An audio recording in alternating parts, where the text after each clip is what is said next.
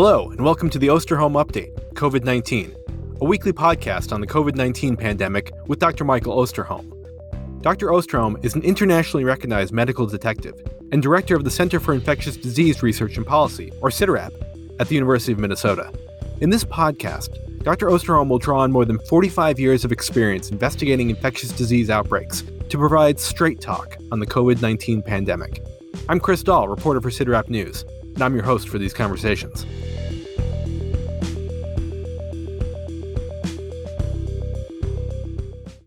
It's January 14th, a little more than a month after the Food and Drug Administration authorized the first COVID-19 vaccine. While that authorization sparked hope that the end of the COVID-19 pandemic was in sight, the subsequent rollout of COVID-19 vaccines has fallen far short of projections. And many are wondering just how long it's going to take to get to the level of herd immunity needed to get to post-pandemic life.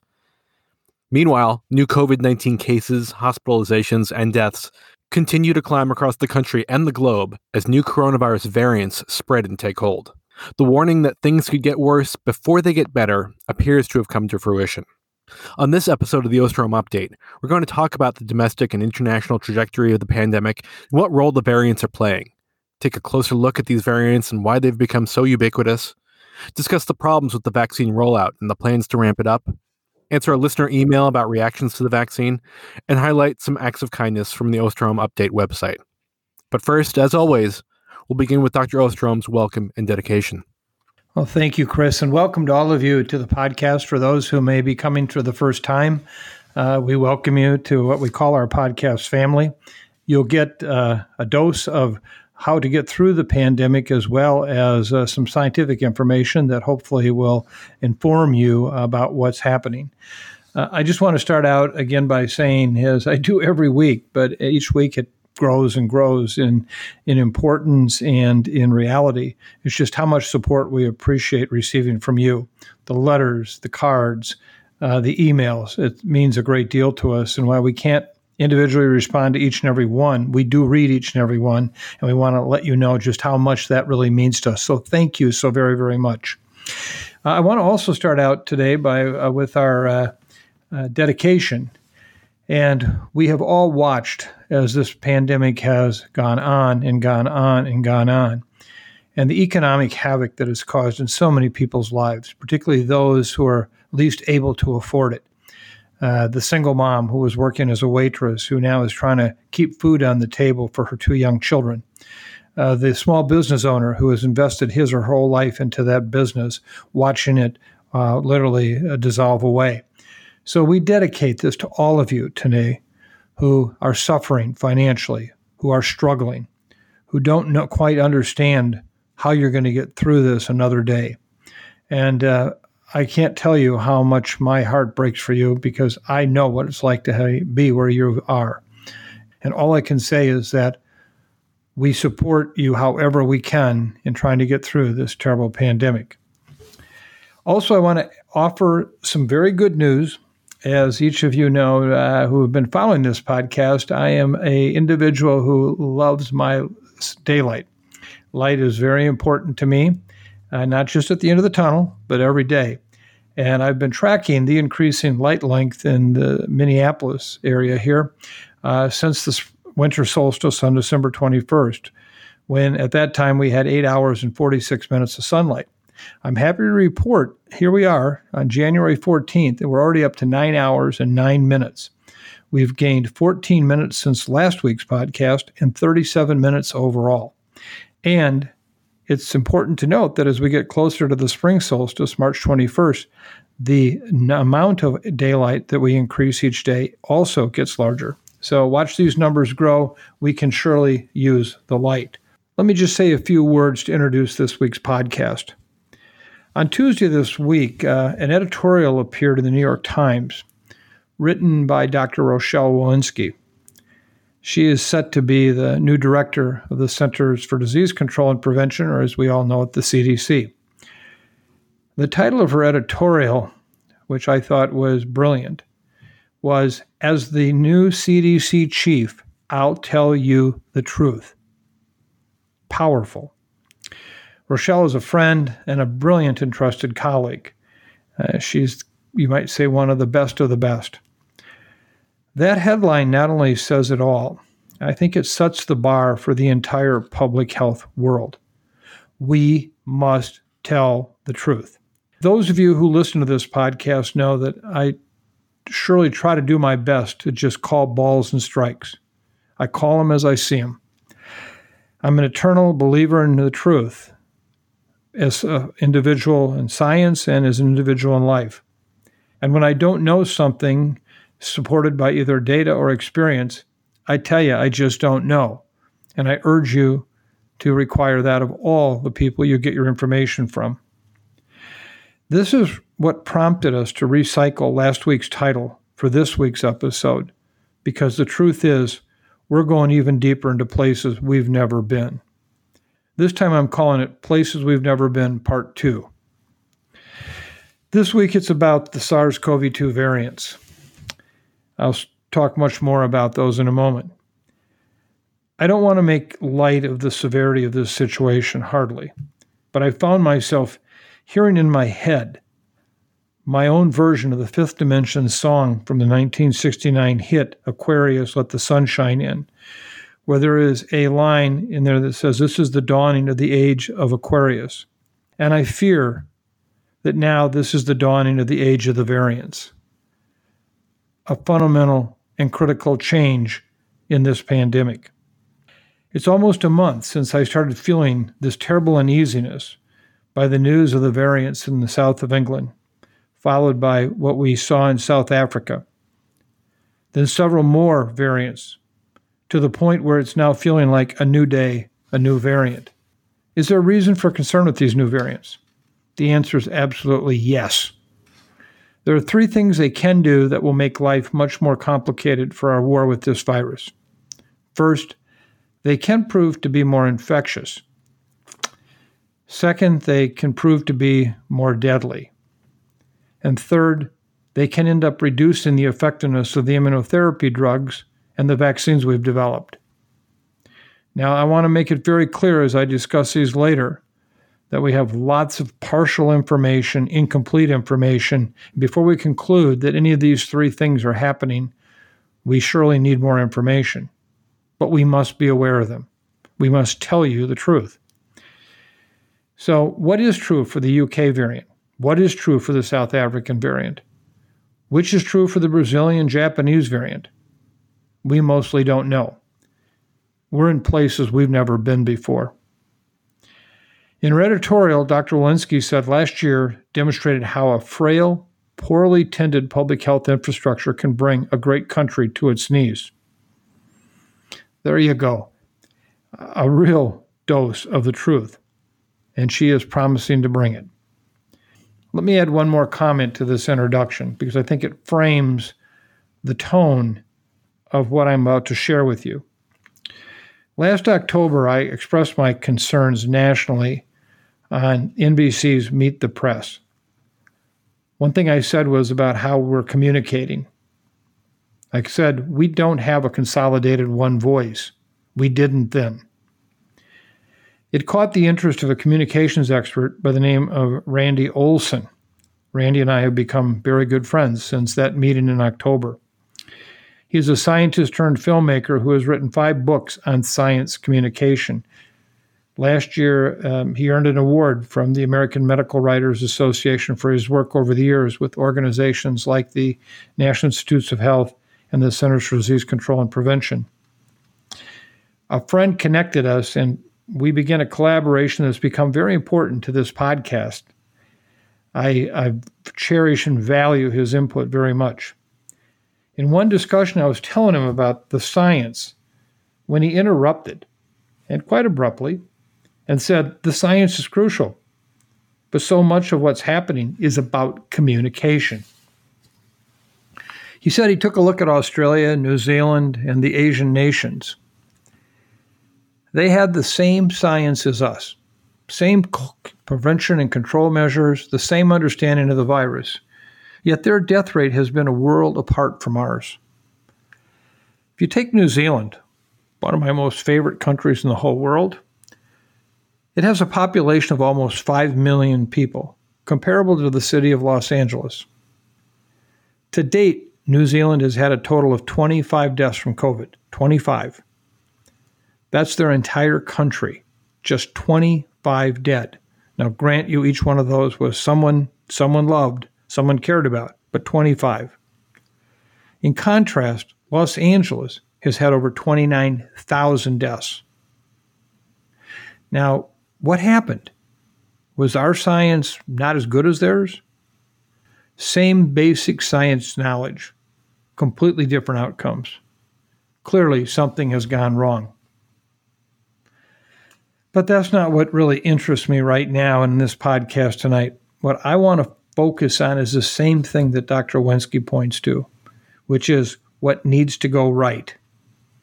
In her editorial, she promises to lead with facts, science, and integrity, all of which add up to the truth. I completely agree with her. We have to place our trust in facts, science, and integrity. It's our only hope to work our way out of this pandemic as we continue to go places we've never been. Today, some of the things I'm going to share with you are not going to be easy, but you need to hear them. We need to tell the truth, and we need to prepare ourselves to do what we must to reduce the horrible impact of this pandemic. Mike, let's start where we normally do with the domestic and global epidemiology. The U.S. is seeing a 7-day average of at least 248,000 new COVID-19 cases and at least 3,200 deaths a day. The numbers just continue to climb in nearly every state, with some doing much worse than others. You said last week that you weren't sure what's going on. Has a week added any clarity? Well, it has added some new information, but I'm still not sure I know what's going on. I look at the case numbers for this past week. If I take the cases reported in January 12th for Tuesday, the day most current before the podcast here, as you pointed out, there were almost 230,000 new cases reported. That's a 37% increase over the last 14-day moving average.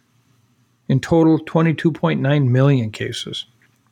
If you look at the deaths, a staggering number, 4,406 deaths reported today, a 49% increase over the 14-day time period, giving us now 382,000 deaths.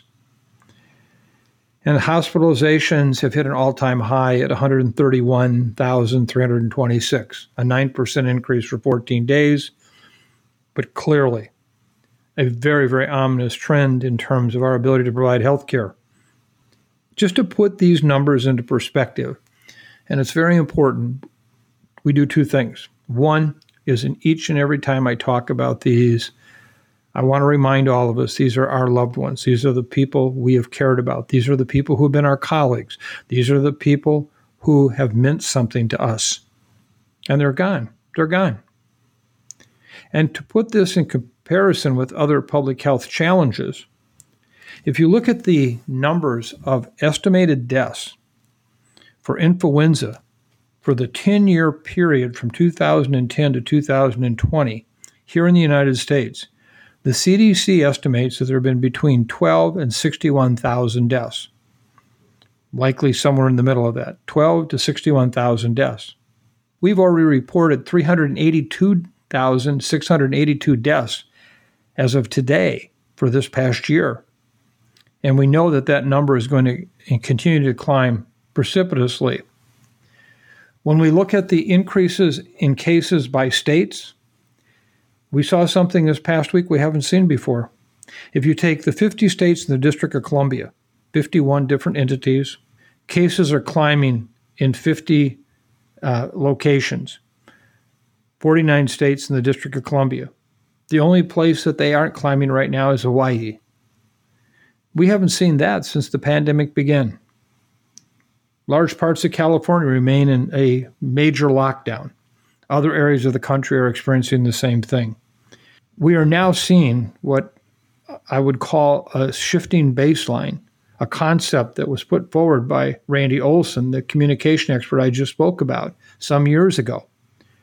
The shifting baseline is now that we have gone from when 20,000 cases was really bad to 70,000 cases was really bad to 280,000 cases is really bad. And now we're actually hitting, on a number of days, 300,000 cases a day. Wouldn't it be something if we could go back to only 22,000 cases a day? You could say that may sound terrible. I realize those are still all individuals again, but boy, it sure would beat what's happening in the United States right now. I think that this is, in part, our pandemic fatigue. And as one of our listeners shared with me several weeks ago, we're probably experiencing pandemnesia, a pandemic amnesia that is here. We are starting to see the surge in a number of states associated with the Christmas holiday, New Year time period. I personally am aware of people right now who are in critical condition as a result of an exposure that occurred in their home on Christmas Day. All the things we talked about. And, for many of you who are on this podcast who did participate in those same events and fortunately have come out not having been infected, I hope that you don't ever get infected. But again, each time you do that, you take a chance. So I'm going to talk more about the issue of variants in a moment and what that might be doing. And I don't think at this point that the increase in cases is due necessarily to new, more infectious strains of the virus in our communities. It's us. It is us. We are not understanding that, in fact, this virus is still here. Now, when we heard news that a vaccine was coming, I think many of us felt, I can coast to the end. We can't. 4,406 deaths reported today. Let me just restate that. Right now, this is the leading cause of death in the United States. And it's caused by a virus that we're breathing in because, unfortunately, far too many of us put ourselves in harm's way when we wouldn't have to. Now, there are a number of essential workers, people who just have to put themselves in harm's way. We can only hope that they have adequate respiratory protection. But far too many of us are putting ourselves in harm's way. So, Chris, my real sense of this is we're just seeing increases across the country, tied right now to the holiday season activity. In the Sun Belt states in particular, we're seeing this major increase in cases. And as we talk about the variants going forward, I have great concerns about what that will mean and how we will ultimately try to be responding to that issue. And Mike, what are we seeing internationally? Well, let me highlight several countries because we're going to be talking more about them in a moment when we talk about the variants. If you go to Europe, you have to immediately focus on two specific countries, the United Kingdom and Ireland. The UK is now a week into its third national lockdown, which is scheduled to last through sometime in mid-February. That's a date that Boris Johnson has set as a target for all 15 million of the UK's most vulnerable people to be vaccinated with at least one dose of vaccine. As of January 11th, more than 2.2 million UK residents had received at least one vaccine dose, but health officials are urging people not to grow complacent as the country deals with the continued surge in cases and hospitalizations, and despite what they call their Tier 4 most severe lockdown. Last week, hospitalizations increased by 22%. It reached a record high of 32,300 Brits currently in the hospital with COVID. Their 7-day average of new cases is right around 57,800, up from 52,500 last week. Their daily deaths this week are now at about 926, up from 610 last week. And a record high actually occurred on January 8th of 1,325. We're hopeful that the top of the curve may have been hit, as it looks like the numbers are starting to level off somewhat over the past several days. But the bottom line is they have been literally under attack by this virus. Anybody who's been following the news media, the pleas by the elected officials in England to please shelter in place has been a very real event. If we look at Ireland, it has experienced one of the fastest growing outbreaks in the world up to this point in January. The country's 14-day infection rate has risen tenfold in just the last 3 weeks to nearly 1,300 cases per 100,000 population. Very high number. Just to give you some perspective, on January 1st, they were at a daily reporting number of 1,753 cases, an overall 7-day average of about 1,347 cases. By January 8th, that 1,753 number had gone to 8,227 cases per day. The surge is at this point thought to be fueled by this new B.1.1.7 variant, alongside the opening of shops and restaurants and the relaxing of a ban on household visits for Christmas. Despite otherwise having a fair amount of lockdown activity, the cases are coming back in a major surge. The percentage of genomic surveillance samples looking for mutations in these viruses show that the B.1.1.7 variant, or the one from the United Kingdom, has grown each of the last 4 weeks, coinciding with the big increase in cases. On December 20th, it was about 9% of the isolates that were found in patients from Ireland. December 27th, that 9% went to 13%. On January 3rd, a week later, it went to 25%. And on January 10th, 45% of all the isolates or viruses obtained from cases in Ireland are this B.1.1.7. So now, as a result of this surge, Ireland's entered back into a strict lockdown just before New Year's Day, which includes the closing of non-essential businesses, schools, limits on household gatherings, and they're expecting this to last right now through the end of January, when at that time it'll be reassessed by the government. If we look at other countries in Europe, we're seeing somewhat similar situations, although not as extreme as we've seen in Ireland, the United Kingdom. And the issue right now for all of these countries is what is happening with the variants that are present. If we look in Asia, we're seeing substantial increases there. In Japan, where they have the highest spike of cases and deaths throughout this entire pandemic. And yet, if we look at other countries in Asia, such as Australia and New Zealand, they're still doing a remarkable job of keeping the case numbers down. We have seen in Africa a very major increase in cases, with the occurring primarily in South Africa, causing the president there to extend restrictions in that country through mid-February. I'm going to talk much more about that in a moment. For months, we had people writing into us telling us, well, Africa's doing something right. They're not seeing cases. And I kept responding back and saying, just wait, it will hit. I don't know why it takes so long. Right now, this past week, 18 countries in Africa are now reporting record high number of cases, and the numbers are growing quite rapidly. So, in short, the world is clearly under attack by this virus. We, unfortunately, are leading the way here again in the United States. And all I can say is that the vaccine is our light at the end of the tunnel, but we have to understand what that means in light of these variants, both in terms of the number of cases and as well as what it means in terms of how well the vaccines will work. So now's a good time to back up a bit and provide a primer on these variants and the impact that they're having.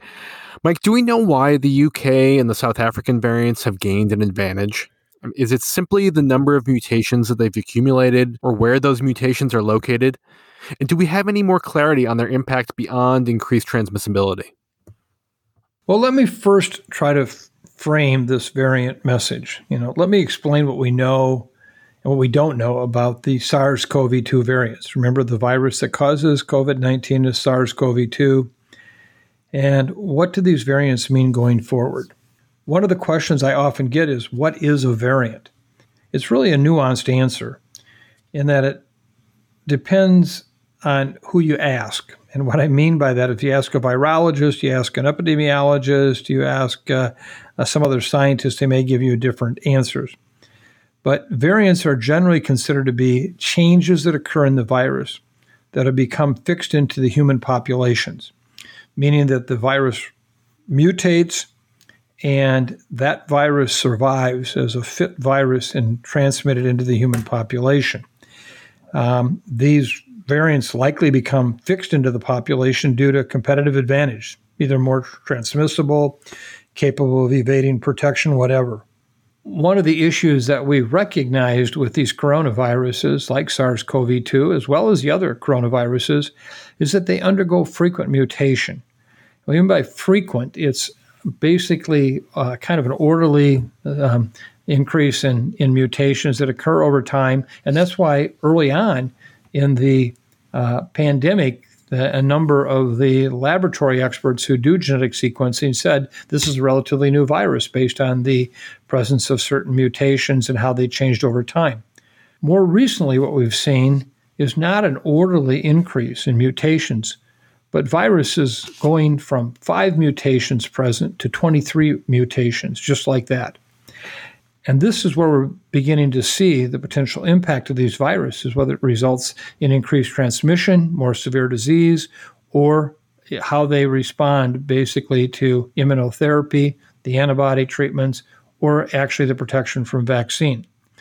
Now, there are at least 3 notable variants of concern right now, and this could change overnight with variants coming up from any number of locations. I'm going to just briefly give you a sense of the 3 variants that we're most concerned about. One is called B117, which comes from the United Kingdom. The WHO has implored us not to call it the UK variant because of the, you might say, stigma of that for a country. I agree with that. I think it's exactly right as it is from a policy standpoint, but it's so hard to remember these numbers. So I'm afraid I'm going to violate that and call it the UK variant. Then there's one that has been found in South Africa. It's called by some 501YV2. Others, it's called B1351.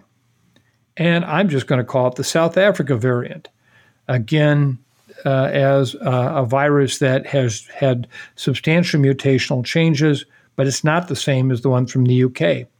More recently, we've seen one called P1, also known as B11248. Again, I'm just going to call it the Brazilian variant of concern, and now it's also found in Japan as a result of travelers bringing it back from Brazil. And so you may hear it called the Japanese variant, but I think most of us will call it the Brazilian variant. When we talk about these mutations, the one that really concerns me is when we have genetic changes to the spike protein on the virus, a molecule that is really critical to unlocking and entering the human cell. And that's what, of course, we're making antibody in our immune response to try to basically tie that up so that we don't have that virus with that spike protein entering into the human cell. So what's the messages for each of these variants? What do we know? I will try to share this with you as the truth. I think we have to be very cautious at this point about overinterpreting this information. But I have to also say this is a real concern to me, a real concern. If you take the B117 or the UK variant, there's growing consensus among the experts that this variant is more infectious. Although there's still some uncertainties as to just how much, it's been estimated it could be 50 to 70% more infectious than the previous SARS-CoV-2 strains. Now, when you hear that number, know the following. That is a population-based issue, meaning that how much more likely are people to be infected in the community. However, we can still protect ourselves from these viruses using the very same methods that we would use for any of the SARS-CoV-2 viruses to date. Distancing, not swapping air with someone, using respiratory protection. Those are the key features that will keep you from getting infected from both viruses. We now know that this virus is in at least 50 countries, no longer just in the UK. From the time that it enters a country, like we're seeing right now in Europe, it may take anywhere from 6 to 8 weeks before it builds up sufficiently in the population to then really cause a severe challenge. I'll come back to that and what it means for the U.S. We see this virus has been now confirmed in at least 11 states as of January 12th. And it looks like this is one that's probably in most states by now and will be detected with more genetic sequencing surveillance.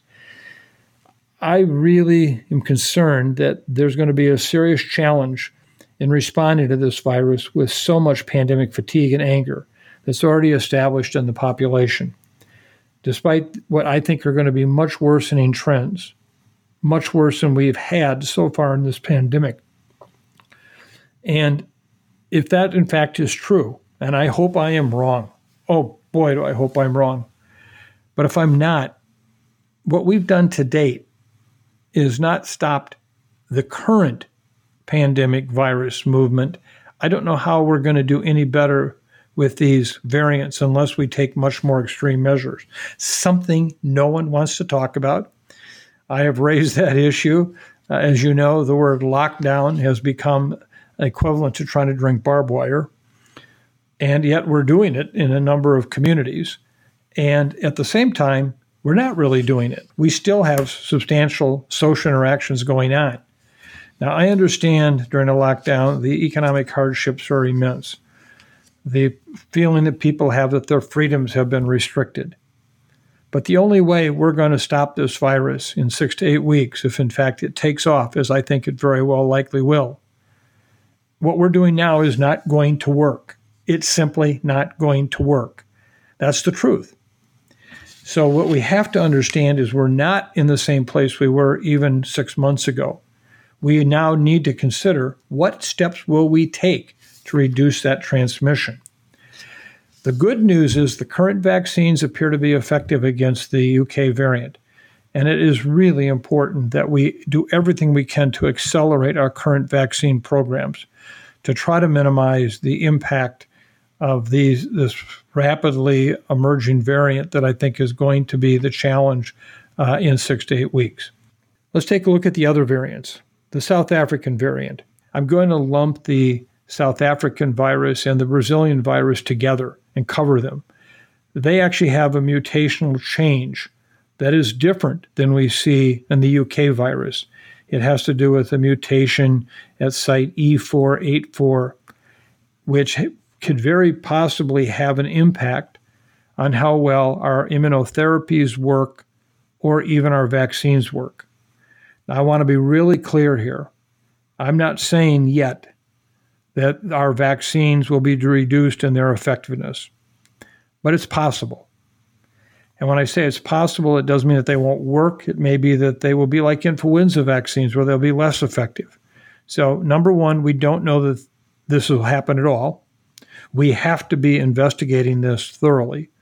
If it does happen, it could be where there is some reduction in protection, but clearly still offering some protection, as I said, like flu virus. Or we could have a much more disastrous situation. So right now, I can tell you the loss of this protection is being highly debated. There's only limited public information available. The vaccine companies are surely working on trying to understand how well their vaccine and induced antibody protects against these variants. Other researchers are working on that. If you look at the variants that are currently occurring in Manaus, Brazil, and Nelson Mandela Bay, South Africa, meaning the Brazilian and the South African variants, you've seen that they've been really hit hard with COVID in the spring and summer of last year. And yet we're seeing amazing surges in cases occurring right now at that time. Based on data from some of these laboratories looking at this, the effect of these mutations on what we would call basically immune escape viruses could vary widely depending on the person. And at this point, it's just too early to know. Already, I know that the companies are working on constructs of new vaccines that might incorporate the changes here that could be brought into the vaccination program, much like you might think of influenza.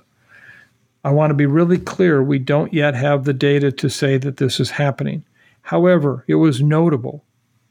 On Wednesday, the senior leadership at Eli Lilly, the manufacturer of the monoclonal antibody therapy, said that this particular strain from the UK, this particular strain from South Africa could evade their antibody treatment. So at this point, I'll keep you posted. We're going to follow this very carefully. this could be a game changer. So what's the message in these variants? Number one, the UK strain and likely the South African strain are actually resulting in increased transmission. The Brazilian strain may also be doing that. Number two is that for the South African strain and the Brazilian strain, there is at least some evidence that also increased severity of illness. It's not surprising that we might see more severe illness because, in fact, we have seen much higher levels of virus in the individuals who are infected with these variants. So we still have to better understand the severity issue. And at this point, we have no data that supports that the UK virus actually can evade the protection from vaccines as well as from immunotherapy or treatment with immune globulin. We're just going to have to wait and see what we come up with in these, but this is a stay tuned moment. This is now why I said we're living in the age of the variants. So going forward, we have got to start working now to make sure that our healthcare facilities are geared up for what could be a terrible, terrible, terrible increase in cases in 6 to 8 weeks. We have to understand that we are going to need to make sure that as many of our healthcare workers are vaccinated by that time so that they can safely be in these environments caring for our patients. We need to understand supply chains, personal protective equipment, all these things with the idea that we really do have the potential for some advanced warning here. And if this is like those other countries who have seen this new variant emerge, we can expect that we're going to see some real challenges. So let's turn now to the vaccine rollout in the United States. While it does appear to be picking up, it's still moving very slowly. The Trump administration this week announced a pivot in its vaccination strategy, is now saying it will release all the doses that are currently available instead of holding back doses for the second shot, and is calling on states to start vaccinating people 65 and older, along with adults who have a health condition that puts them at risk. So, Mike, what are your thoughts on this new policy, and what does it mean for the vaccine priority group recommendations from the CDC's Advisory Committee on Immunization Practice? Well, I think most of the listeners know that I'm a member of the Biden-Harris COVID-19 Advisory Board, and I have been involved with this issue in a very extensive way. But let me just say tonight, I don't speak for the advisory board. I don't speak for the transition team. I'll give you my balls and strike assessment of where we're at. As I have shared with you in the past, and as I did in a podcast over a month ago, entitled The Last Mile and the Last Inch, I laid out all the reasons why distribution was going to be a failure. And it had to do with the fact that, and we did an amazing job under Operation Warp Speed to bring vaccines forward from a research and development standpoint to an evaluation standpoint for safety. We tested them for efficacy. They were reviewed critically by the FDA, an evaluation given, and they were authorized under emergency use authorization. Nothing short of a vaccine Manhattan Project. But what we did is it's like the builder of a very elaborate, amazing bridge that spans a 2-mile gorge, which is an incredible space to cover. And they had this bridge all in place except for they ran out of money and didn't have the last 100 feet completed. Well, that bridge is a bridge to nowhere. You can't get across that. What Operation Warp Speed did is they did all this work and spent many billions of dollars to get these vaccines to manufacturing status and approval, and then said, oh, the rest of it will just happen. And we know how difficult distribution of vaccines are, particularly for adults, and more importantly, for a vaccine that had to be maintained at minus 90 degrees centigrade. And then once the vaccine was taken out, at least for the Pfizer vaccine, out of that freezer space, it could sit in a refrigerated unit for 5 days. But then once it was reconstituted, you have 6 hours to deliver it, or you have to throw out the doses. Very complicated. A 2-dose vaccine regimen, very complicated. You have to match up the same vaccine, Pfizer or Moderna, very complicated. I have been involved with vaccine campaigns of national importance dating back to 1976 and was very involved with the swine flu vaccine program here in Minnesota at the time. I was there for the 2002 smallpox vaccine program at the time, concerned about bioterrorism, and of course was there for the 2009 H1N1 influenza pandemic vaccine campaign. None of those compare to how complicated this particular one is. So on top of it, state and local health departments have always been the air traffic control for vaccines in our communities, whether they're being given by private medical facilities or the private sector. It's the state and local health departments that help control who is getting vaccines where and how to move vaccine to the right place and which public or private parties are administering the vaccines. Well, what happened was the federal government took out a contract with 2 pharmacy companies to deliver vaccines to our long-term care facilities. A noble idea, but they were not prepared and still are challenged by getting vaccines out. So we're sitting here with a certain amount of our vaccine just sitting there appearing not to be used yet, even though it's been allocated for long-term care. Healthcare has not been a smooth delivery system so far. Part of it is the fact that a number of our healthcare facilities are under siege right now with cases. Remember, 131,000 people hospitalized right now for COVID. That's a hard time to think about vaccinating people, particularly for those knowing that a vaccine will have some reaction. I know of a number of healthcare workers who, felt somewhat mildly ill, sore arm after dose 1, and literally missed a day of work after dose 2. Now, please do not let those reactions keep you from getting vaccinated. In fact, if you have such a reaction, it's a sign it's working. But how do you deliver those vaccines in units where you can't have 20 or 30% of people out tomorrow? So you have to stagger the delivery. So it's been a challenge to get those first 2 1A categories vaccinated. And just to summarize, the healthcare personnel and long-term care facility residents in this country number about 24 million people. Well, then we move to 1B, the frontline essential workers, persons aged over 75. That combined is about 49 million people. And some states decided, like Florida, well, I'm just going to go with the age issue. And they decided to say anyone over 65, which in this case actually would be an additional almost 30 million people for vaccination, and we don't have the vaccine for it. So what did you see in Florida? You saw these long lines, people very upset, couldn't get vaccine because we're still just delivering a limited amount as the manufacturing now is picking up. As of Wednesday, January 13th, we have delivered basically about 27,696 doses of vaccine, far less than would cover those areas I just talked about. However, if you actually look at that improvement, that was about 1.5 million more per day than it was 7 days ago.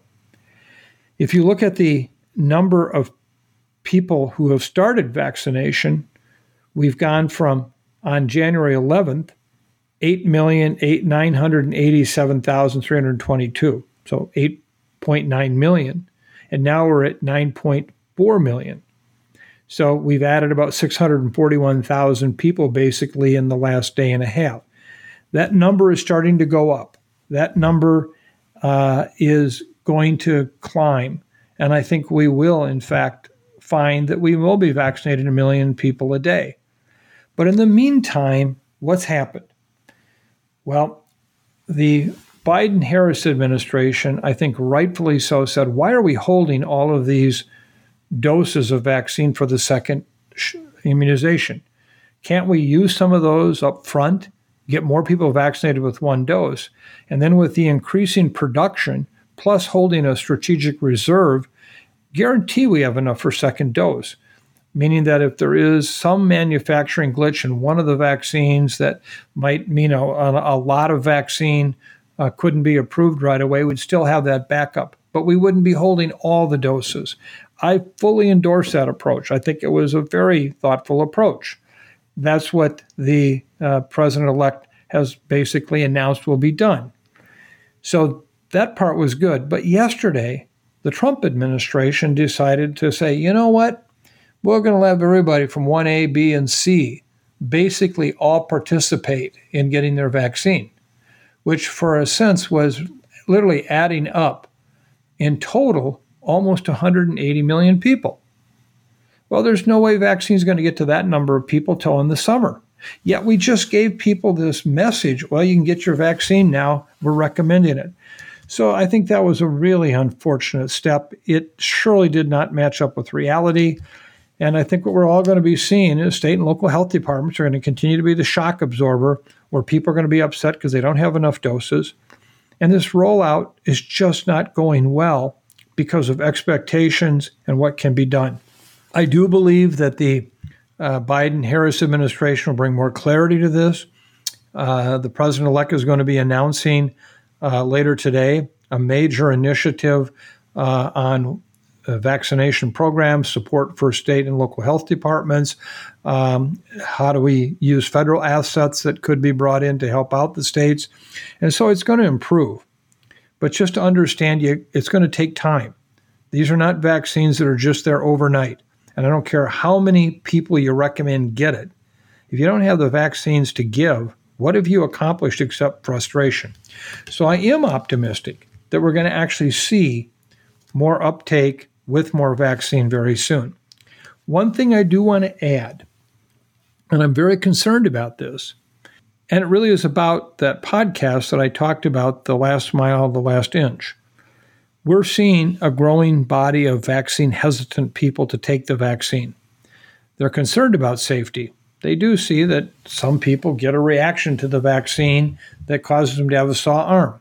We've also seen the fact that some people have had anaphylaxis or a reaction where they needed to have epinephrine afterwards. It's occurring about 11 per million population of vaccinees. Most of these were people we already knew were vulnerable to anaphylaxis because they've had it in the past.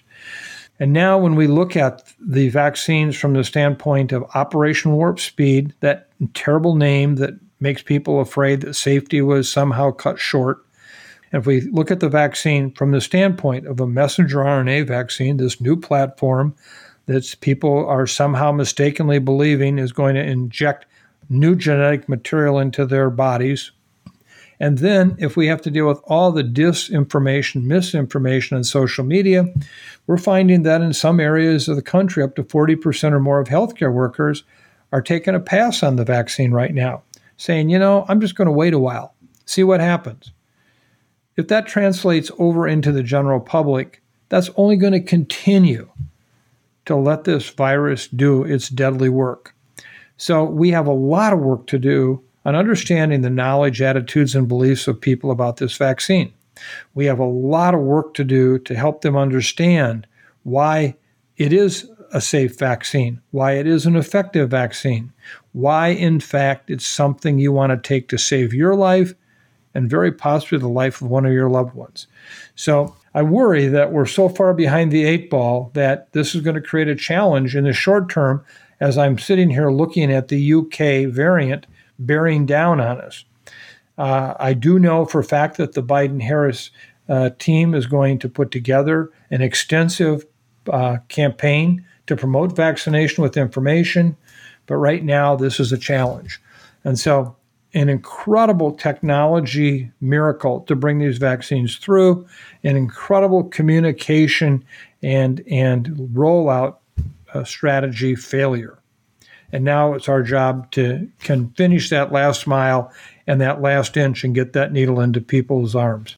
As I close out this discussion of the vaccine, I want to be really clear. I can't wait to get mine. I will not jump in line in front of anyone who should get it before me, but I can't wait to get my vaccine. I can't wait for all my family members to get the vaccine.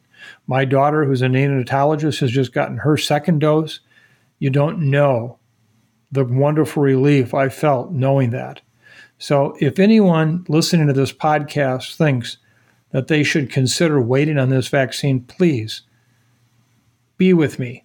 Go for it. I can't wait to get my vaccine. So you just mentioned some of the reactions that people are having after the second dose of the vaccine. This gets to our email question this week from Patty. She writes, I've heard of 4 people who have received their second shot and have experienced side effects, fever, and aches. Why on the second shot and not the first dose?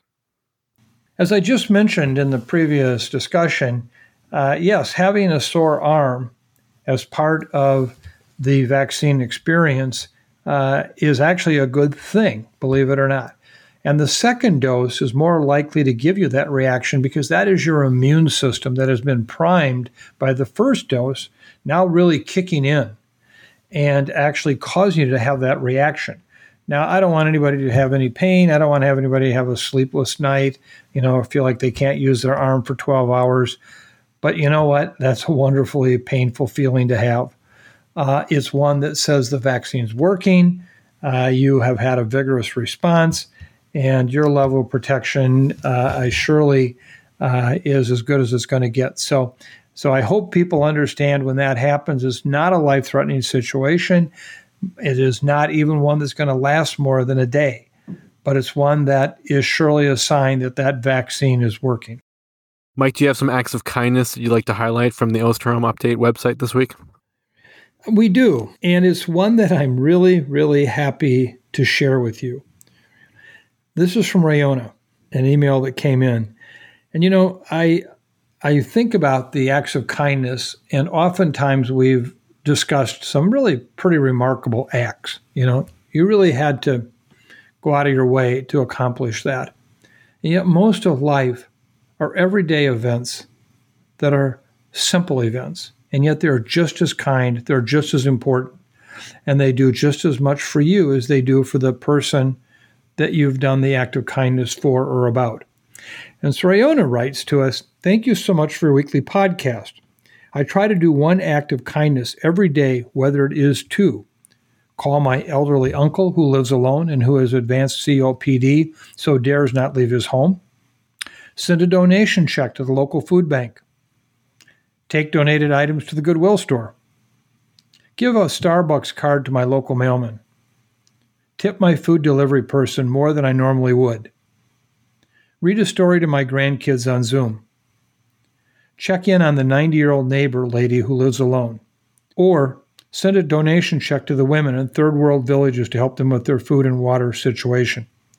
So while each is a small, discreet act of kindness, together they help spread a pandemic of kindness." Rayona, I think this is such an important message. The accumulation of these small acts of kindness are every bit as powerful as some big event. And you know what? They're also something you can do every day in such a way that they become a wonderfully great habit. And I hope all of you think about that and do that. Because, in fact, I know that one of the ways we're going to get through this pandemic together are all of these acts of kindness that I'm hearing more and more about. It's a mindset change. Imagine you wake up to think, what am I going to do kind today? As opposed to waking up and saying, oh my gosh, another day in this world. So I hope you all heard these very important words from Rayona.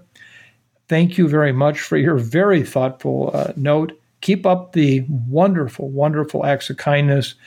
And this is as much a potent medicine as so many things you can buy at a pharmacy. The acts of kindness. Thank you.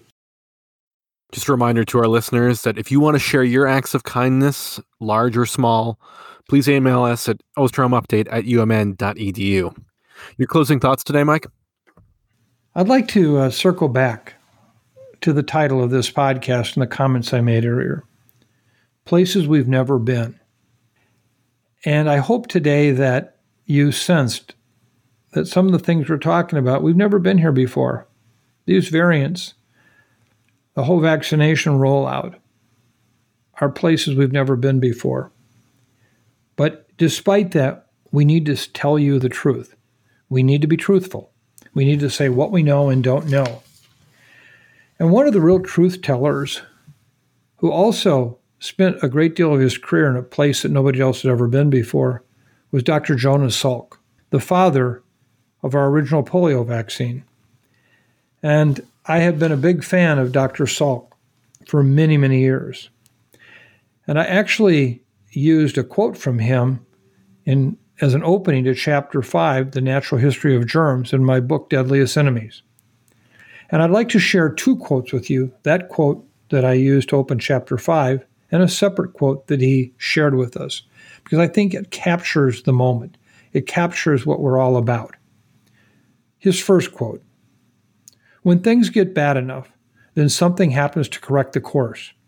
And it's for that reason that I speak about evolution as an error-making and an error-correcting process. And if we can be even ever so much better, ever so much slightly better at error-correcting than at error-making, then we'll make it." Think about this pandemic. Think about the events of the past week in this country. If we can just be so much slightly better at error correcting than at error making, we're going to make it. And I believe that so much in our lives right now with this pandemic and the world we live in this country. And his last quote, which I think is a, you might say, complimentary dessert to his first quote, is, "I have dreams and I have nightmares. I overcome the nightmares because of my dreams." Right now, we have to keep dreaming about getting through this pandemic. We have to keep understanding that it's not going to be done overnight, that the new normal, quote unquote, isn't necessarily here next week or next month, but we can do it. Our choices are to face what's happening and win, to use our dreams as a way to win over our nightmares, or we can say, I don't care anymore. And I guarantee you're ultimately going to be part of the nightmare scenario. So I just want to close by saying again, thank you to everyone for listening. I know you have many other options for getting your information about COVID-19. I want to thank the CIDRAP staff, Chris and Maya and Corey and Angie, for their help in putting this together. It's something we really appreciate being able to share with you. And thank you for being part of this podcast family. Please keep the letters, the emails, the notes coming in. We read them all, as I said, and we try to answer as many as we can. But most of all, in this next week, be safe, be kind, and thank you very much. Thank you.